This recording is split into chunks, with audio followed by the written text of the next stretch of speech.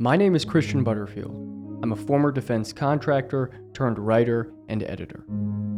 After spending a few years overseas, I became fascinated with global conflict. Why does it happen? How does it unfold? And what can we do to mitigate the impacts? I don't pretend to have all the answers. But what I do know is that the first step in navigating the subject is making an honest attempt to understand the conflicts of the world. I'll try my best to that end, and I hope you'll join me. This is International War Report.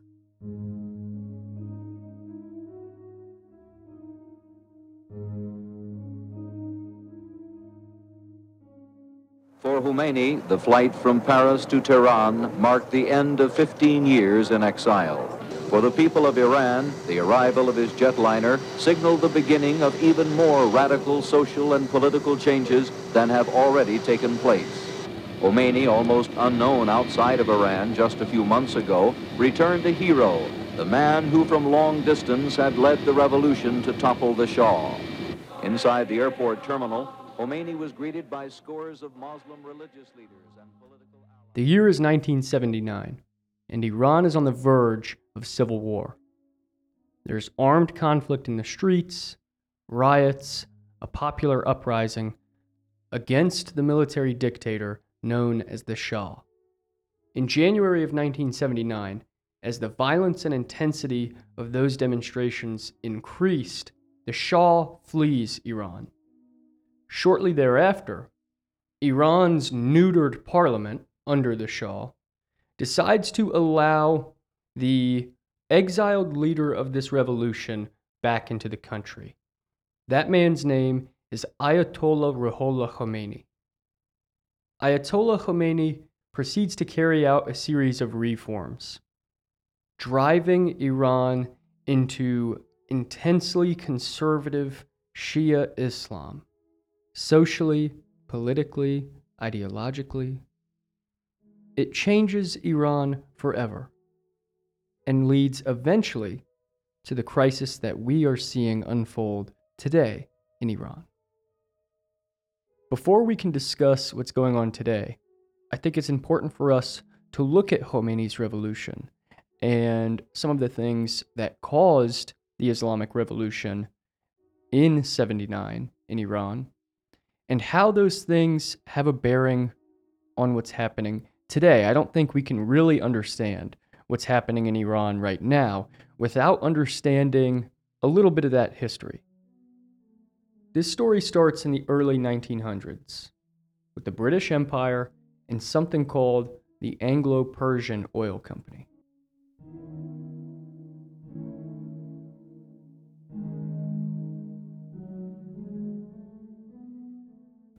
There are two major developments in the early 20th century that set the stage for the Islamic Revolution in 79.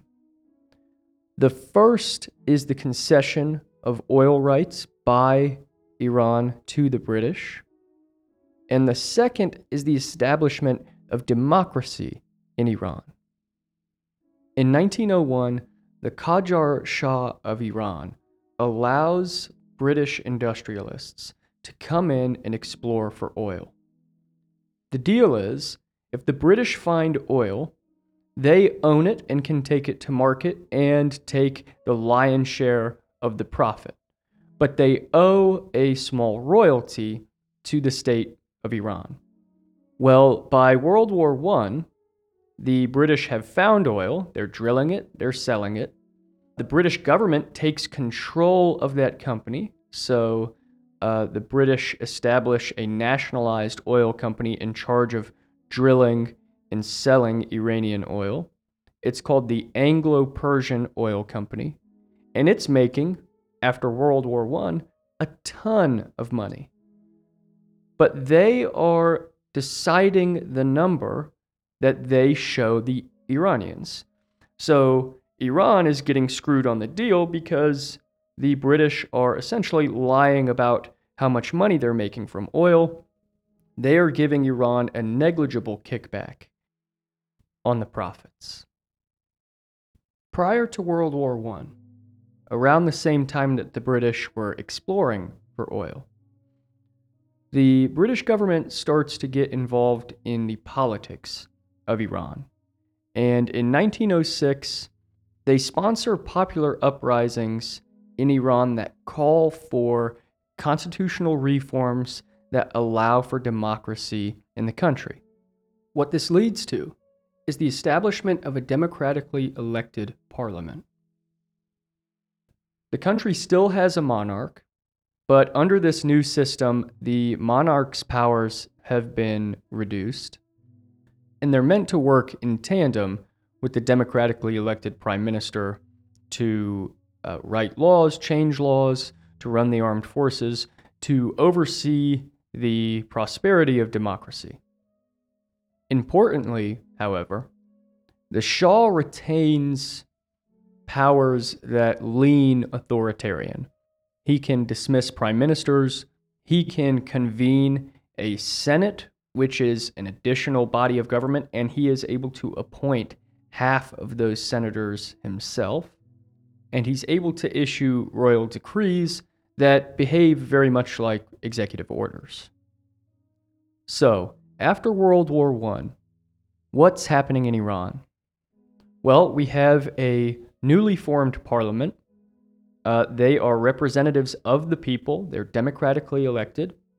And they are very dissatisfied with the Qajar dynasty, who is the family that has been the ruling class, the family that has been the Shahs for the past few centuries. The parliament's main complaint is with the oil deal with the British. In the 20s, it becomes abundantly clear that the Anglo-Persian Oil Company is making off rich from this deal, and that the Iranians are seeing very, very little money on the tail end of these supposed royalties. Most Iranians still live in abject poverty. Notably, the one person in the country who doesn't is the Shah. He lives an excessively lavish and wealthy lifestyle. So the Iranian parliament, with the help of the British government, deposes the Qajar Shah, and they replace him with the prime minister at the time. His name is Reza Pahlavi, also known as Reza Shah.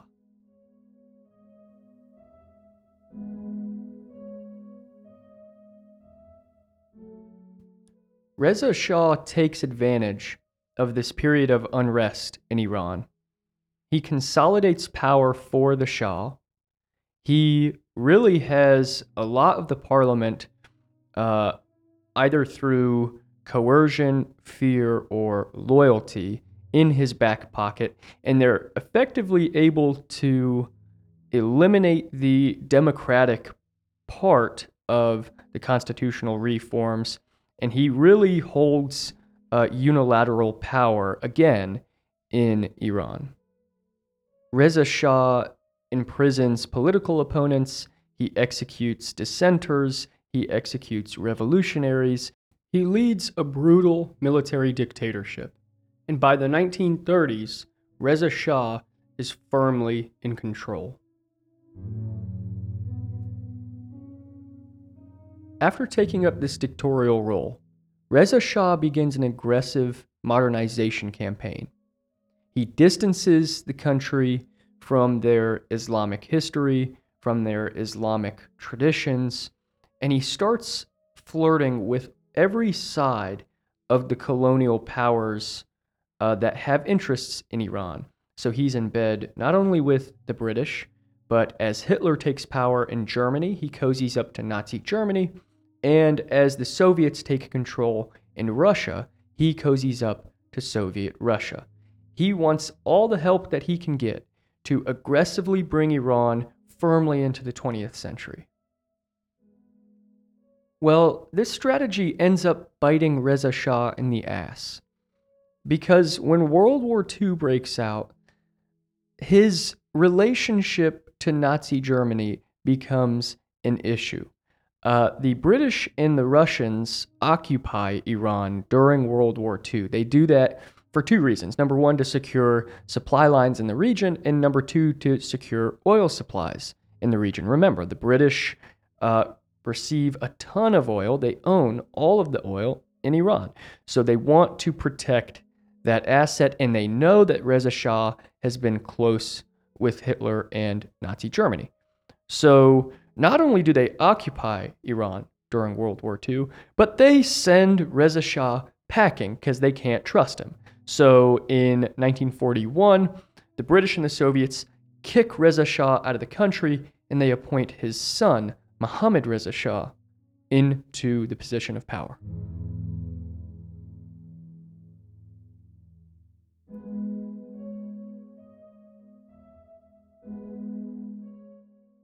Mohammad Reza Pahlavi, otherwise known as Mohammad Reza Shah, is at a young age put into this position of power. And up to this point in his life, he's lived a lavish, wealthy playboy lifestyle. He's friendly to the West. He doesn't give a shit about conservative Islam. All he cares about is money and having a good time. So he approaches governance very differently than his father at the beginning. And Iran's parliament and opposition parties are able to reestablish democratic processes in the country. So you see the parliament sort of retake its role as it was intended by the Constitution. As the parliament regains its constitutionally appropriate amount of power, it's dominated by a coalition party called the National Front. The National Front is led by a man named Mohammad Mossadegh. Mossadegh and the National Front want Iran to be a strong, independent democracy. They see foreign imperial intervention as a hindrance, and their main objective is to nationalize Iranian oil production. They want control over their resources, and they want to take ownership of the profits that come from those resources. In 1951, Iran and Mossadegh are trying to negotiate with the British some kind of collaborative deal.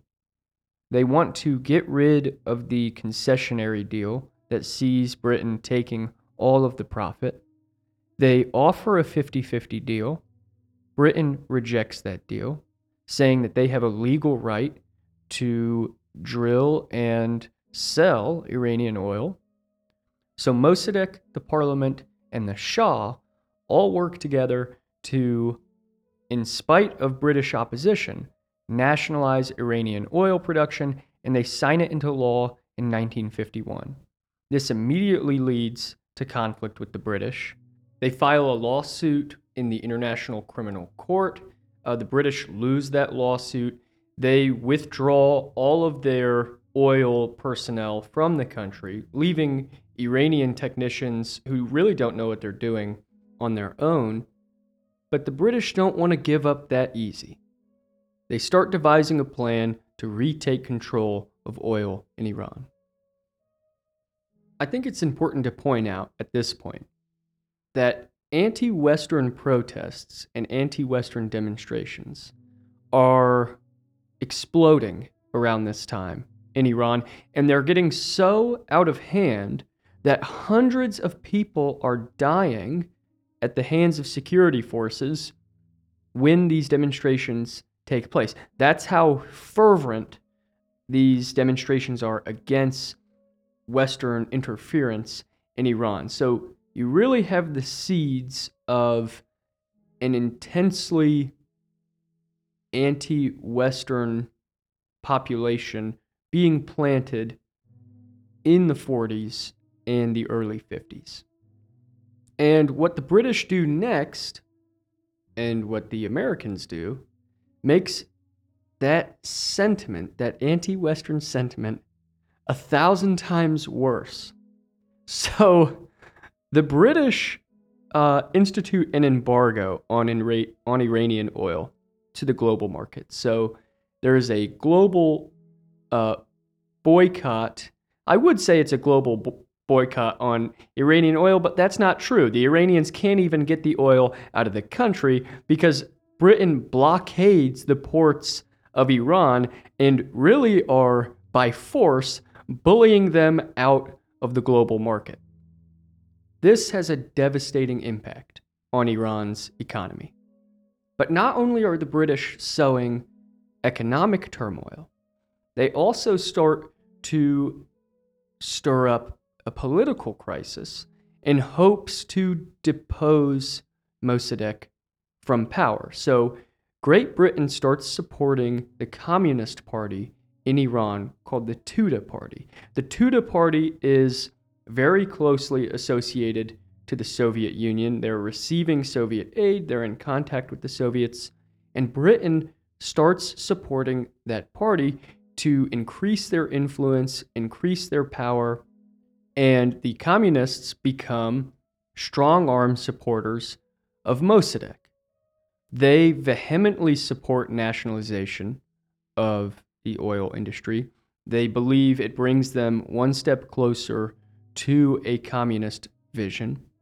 And anybody who opposes Mossadegh or nationalization, especially as the economic situation and political situation spiraled out of control, the communists responded with violence and would clash with opposition parties in the streets. So the British are destabilizing the economy and destabilizing the political landscape in Iran. But what are they getting at? What kind of positive action can they take to get control back of the oil? Well, they need to depose Mossadegh, and right now, the biggest hurdle in their way is the United States. The U.S. supports Mossadegh and his bid for nationalization. Of course, at the same time, they support the British, but they're really hopeful that a deal, a compromise, can be made. But once the U.S. sees the Tudeh Party, the communists of Iran, get closer to Mossadegh and really support nationalization of oil, they become suspicious, and the British knew this would happen. This is really why the British chose the communists, because they know that if the United States sees the writing on the wall, that the Soviet-backed communists are really making this nationalization bid happen, then really what's happening is the Soviet Union is taking control of oil production in Iran. The Soviet Union will benefit from the nationalization of oil in Iran, and the U.S. switches sides. They no longer support Iranian oil nationalization. They no longer support Mossadegh. They hop on board with the British and they say, hey, whatever your plan is, whatever you've got cooking in the kitchen here, we're in. And the British do have something cooking in the kitchen. They look to none other than the Shah, Mohammad Reza Shah, the old playboy who doesn't give a shit. This guy is going to oust Mossadegh from the country. He's going to take unilateral control, just like his father, and we're going to have a military dictatorship that's friendly not only to British industrial interests, but to American industrial interests. We both win. Let's do this thing. So the CIA approach Mohammad Reza Shah, and they say, hey, we've got this plan, puts you in this position of power. What do you think? Well, Mohammad Reza Shah, for all the differences that he has with Mossadegh, he supports Iranian oil nationalization. So he tells the CIA to fuck off. He's not interested. He wants to continue doing whatever it is that he does. The CIA come back to Mohammad Reza Shah and they say, well, how about this?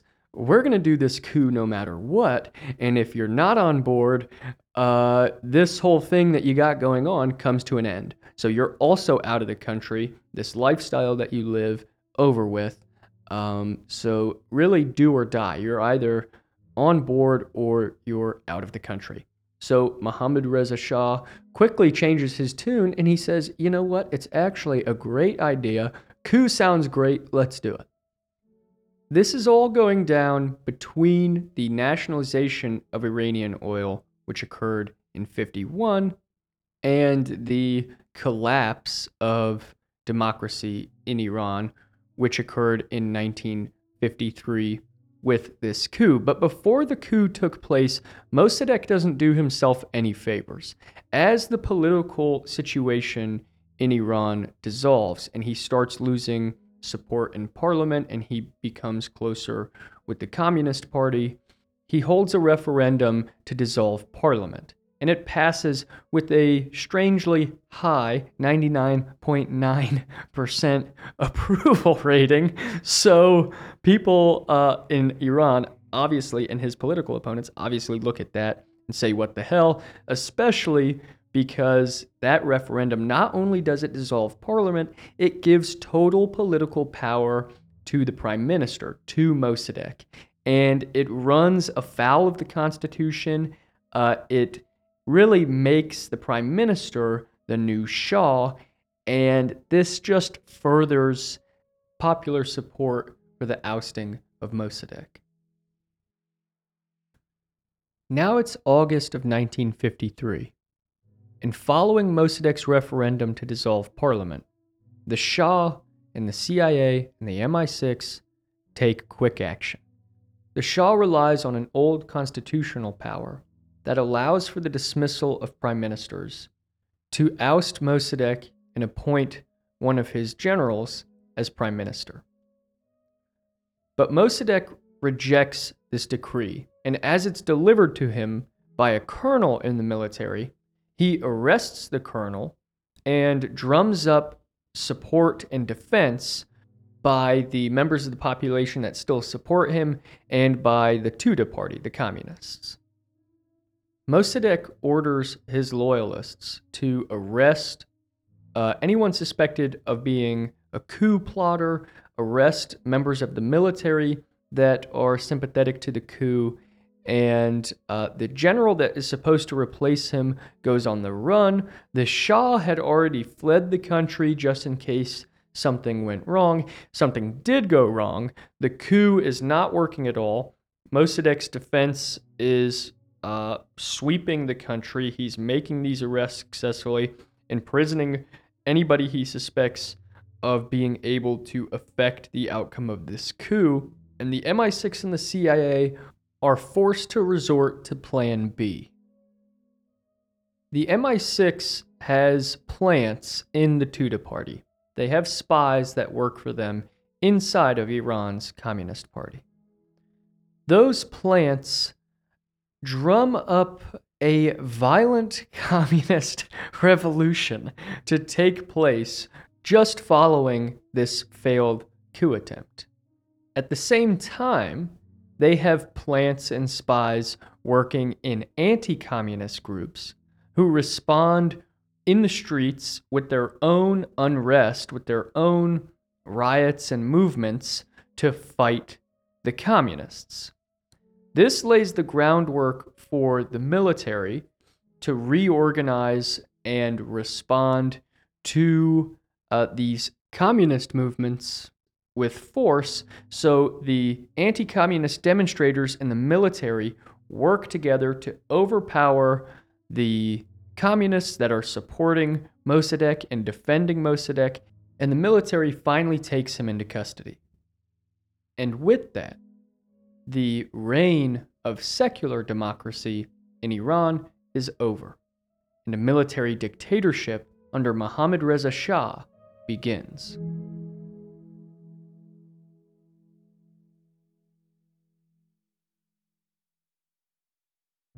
The effort to install Mohammad Reza Shah and to retake control of oil in Iran by the British and the Americans is called Operation Ajax. That's the CIA's term for the operation as they were conducting it. And they've since acknowledged their participation in Operation Ajax. It's not a conspiracy, it's not a secret. But what were the results? First, that the British no longer had a monopoly on Iranian oil.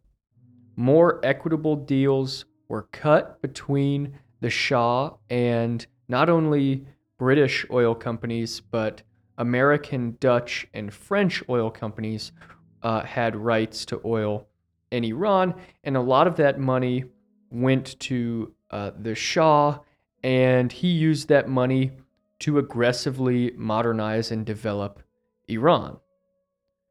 That sounds good. And under the Shah, the economy did thrive. Not only did the energy industry contribute to the gigantic growth of Iran's GDP in the 50s and 60s and into the 70s, other industries began to flourish as well. You had foreign investment in the automotive industries, and Iran actually becomes one of the top manufacturers of automobiles in the world. The Shah also carries out reforms in the agricultural industry. He devises welfare schemes to redistribute wealth from nationalized industry.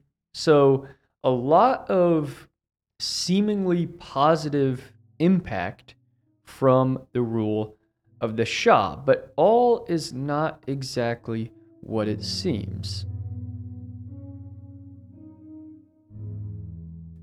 Sometimes you'll hear people talk about how Iran used to be in the 60s and the 70s under the rule of the Shah, and they'll show you pictures of modern dressed men and women sharing the same spaces and the sort of Western approach to living life thriving and flourishing in Iran, and they'll say, see, it used to be so much better.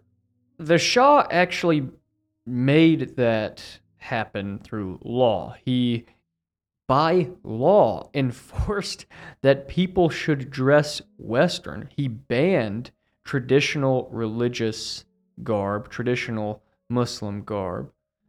He also establishes a secret police, one of the most brutal in the history of the planet. They commit mass arrests against anybody who he thinks questions his power, anybody who has been identified as a political opponent.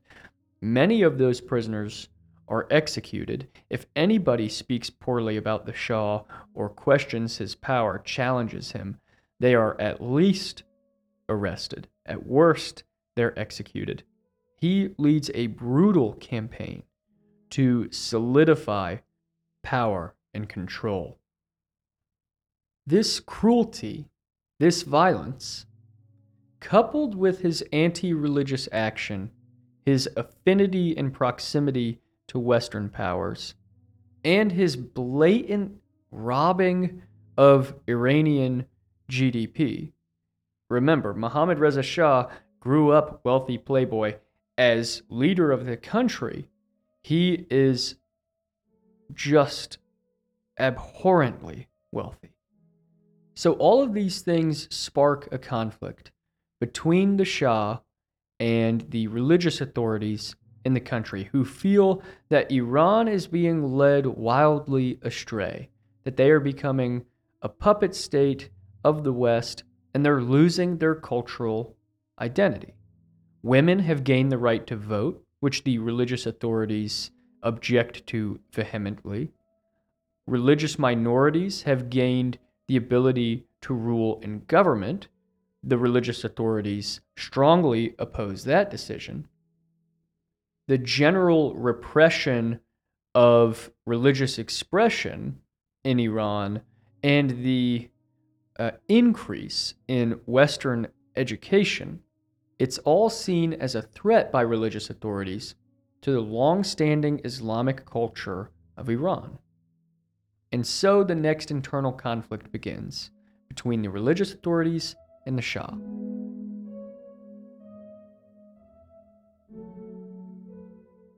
Now, the most powerful and popular religious authority during the heart of the Shah's rule, the 60s and the 70s, is none other than our friend Ayatollah Ruhollah Khomeini. In 1963, the Shah announced one of his more bold reform campaigns. Ayatollah Khomeini comes out and rails against these reforms, claiming that the Shah is trying to destroy Islam in Iran. But Khomeini starts talking big shit about the Shah, personally insulting him during his sermons, and he's addressing very large crowds of religious conservatives and stirring up anti-Shah sentiment. This would get anybody else killed in Iran at the time. But because of Khomeini's social and political influence, he is imprisoned for his insurrectionist rhetoric, and in 1964, he's cast into exile by the Shah. This leads to massive protests in Iran. Demonstrators are killed, which furthers the Ayatollah's cause even more. And this really noticeable split starts to develop between Iran's religious population and anti-Shah population, and between the more Western-facing and pro-Shah Iranians. But over the next 10 years, the Shah really does it to himself. His overly lavish lifestyle, his total disregard for Iranian tradition, and really his brutality and indiscriminate violence leads to a loss of support amongst those Western-facing Iranians. No matter how much they want to see a modernized and forward-thinking Iran, they can't reconcile that vision with the brutality of a ruthless military dictator. And they're also keenly aware of a growing loss of national identity. It's almost like GDP over everything. So Khomeini begins to call for revolution in exile, and he starts planting the seeds for that revolution to take place in Iran. Khomeini not only takes up issue with the Shah, his main issue is with the forces that put the Shah into power in the first place, and he continuously reminds Iranians of the recent history of Iran that we just touched on. He's reminding them that the only reason the Shah is in power is because of American and British intervention. He's reminding them that American, British, French, and Dutch companies are robbing Iran of a non-insignificant percentage of the oil proceeds. He's reminding them that many of the industries that are flourishing in Iran are flourishing on the backs of foreign companies. It's leading to a corruption of society, and it's leading to the empowerment and disgusting enrichment of a violent and brutal military dictator. The West is the problem. All the lines lead back to imperialist forces benefiting on the ransacking of Iran. At the same time, Ayatollah Khomeini is preaching an intensely conservative form of Shia Islam. So if his political message resonates with people, they're also sticking around for the religious message, which also resonates. And the vice versa is also true. If the religious audience is tuning in for his sermons, well, when he's giving his political messages, those are resonating with them as well. So all of a sudden, Khomeini has this gigantic following in Iran, and they are 100% on board with what he's saying. They are violently anti-Western, violently anti-imperialist, and they are intensely conservatively religious. Sensing that some of his control is slipping away from him, the Shah's secret police start to execute acts of violence against religious leaders in Iran and even against Khomeini's family, who live with him in exile in Iraq. The revolutionaries who die at the hands of the Shah's secret police are made into martyrs, and it leads to a cycle of increasingly intense demonstrations.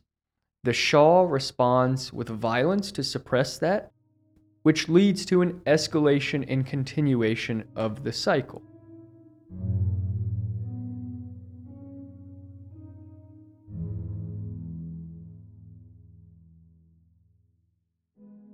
By 1978, Khomeini is seen by millions of Iranians as having a direct connection to God, being guided by God to lead Iran into a new age of prosperity. And the Shah is becoming desperate. He starts relaxing some of his more hardline policies against freedom of press to try and appease the revolutionaries. This just stokes the flame of revolution, with the word getting out quicker and reaching further audiences. And the Shah's violence against the people is reaching a truly unsustainable level. So in mid 1978, you have two events that really seal the deal for Khomeini's growing Islamic revolution. The first is a fire at a movie theater in the city of Abadan. Nobody can say for sure today who started the fire, although the Islamic government executed people for it in the years following. But the end result was that over 400 revolutionaries were killed in this fire after the exit doors were barred and the building was set aflame.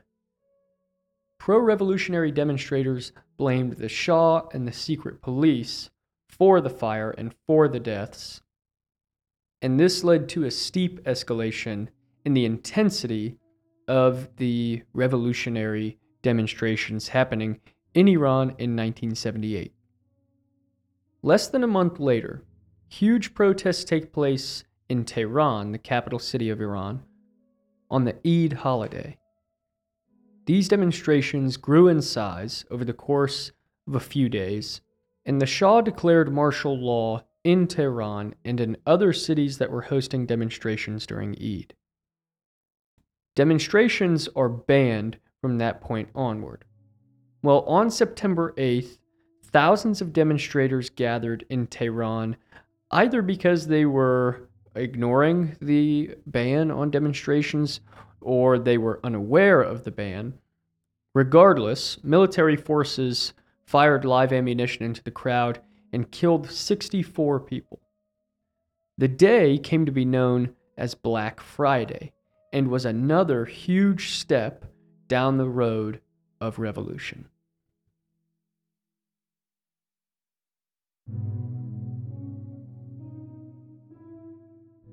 In the months following Black Friday, you had huge strikes in almost every industry across the country. You had university students in Tehran take control of the university and begin to fight with the military in the capital. You had pro-Khomeini demonstrators looting and burning symbols of Western culture across Iran, especially in Tehran. And around that time, the Shah calls for peace. He calls for reconciliation. He understands a revolution is inevitable, and he seeks to salvage his position in power by coming to the table with the revolutionaries. Well, Khomeini, who is now in France in his exile journey, rejects any kind of deal with the Shah and calls for the people of Iran, in no uncertain terms, to overthrow the government of the Shah. In late 1978, the Shah loses the support of the military. The military actually breaks into factions. Very few of them remain loyal to the Shah. A ton of them join the revolution. So the Shah really has no other options, and he flees Iran in January of 1979. Before he flees, he names a new prime minister that serves as the head of state in the Shah's absence. that prime minister and the Iranian parliament quickly invite Khomeini back to Iran, and in a very short period of time, mass reforms are taking place yet again in Iran, and Ayatollah Khomeini is named supreme leader of a new Islamic republic. Although Iran will retain its parliament and many of its democratic processes, the new constitution gives ultimate power of the state to the supreme leader. He's able to vet and veto all candidates for any government position. He's also able to do the same thing for any legislation that passes through democratically elected bodies. So any law he doesn't like, he can get rid of. Any politician he doesn't like, he can get rid of. The Ayatollah's guiding principle throughout the revolution and throughout his establishment of a new government is extremely strict and extremely conservative Shia Islam.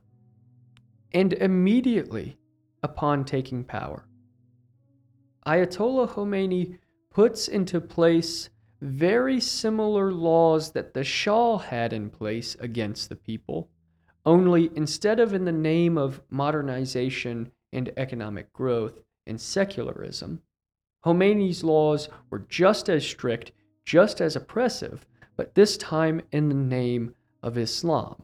So just like the Shah had enforced a Western dress code in the country, Ayatollah Khomeini enforces an Islamic dress code in the country. The same way that the Shah oppressed media and rival political factions, Ayatollah Khomeini oppresses the media and rival political factions. But instead of in the name of military control and autocratic dictatorial power, this time it's in the name of Islam. And in some ways, Khomeini is stricter than the Shah. He restricts certain kinds of music. He restricts certain kinds of art. He restricts movies, television, radio broadcast, news, if it doesn't line up with his religious vision. He restricts dancing in public. He restricts public displays of affection. He punishes adultery with death. He punishes homosexuality with death. He punishes apostasy, atheism, and anything that can be considered anti-Islamic rhetoric with death. He by law makes women inferior to men. A woman has to have a man's permission to leave the country. By law, a woman makes less money in the workplace. A woman's testimony in court means less than a man's testimony. They have to cover themselves in public.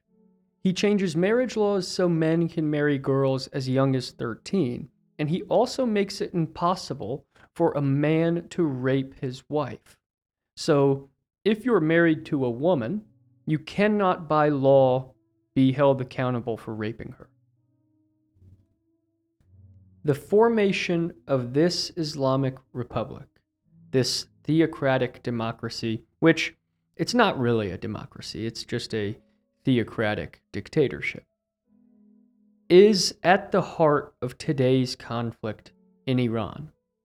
Today, Iran still lives in the shadow of that Islamic Republic. They still live under the reign of Ayatollah Khomeini's successor, Ayatollah Khomeini, and the same type of violence that the Shah carried out against the people of Iran, the Islamic regime carries out against the people of Iran.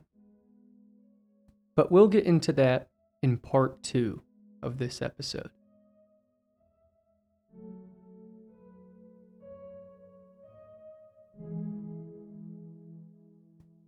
I'm splitting this episode up because I want to give the time and attention to the current situation that it deserves. I want to talk about Mahsa Amini. I want to talk about what the people are currently going through, and I don't want to just touch on it. I don't want to have to cut it short. So for that reason, I'll split this episode into 2 parts. Just so you guys know, a new issue of the report is about to go up on internationalwarreport.com. You can follow us on Instagram. You can follow us on Twitter for as long as Twitter remains a thing. And you can now get on our Patreon page. It's under the Support Us tab at internationalwarreport.com. Check us out on social media. As always, thank you guys for listening. Take care.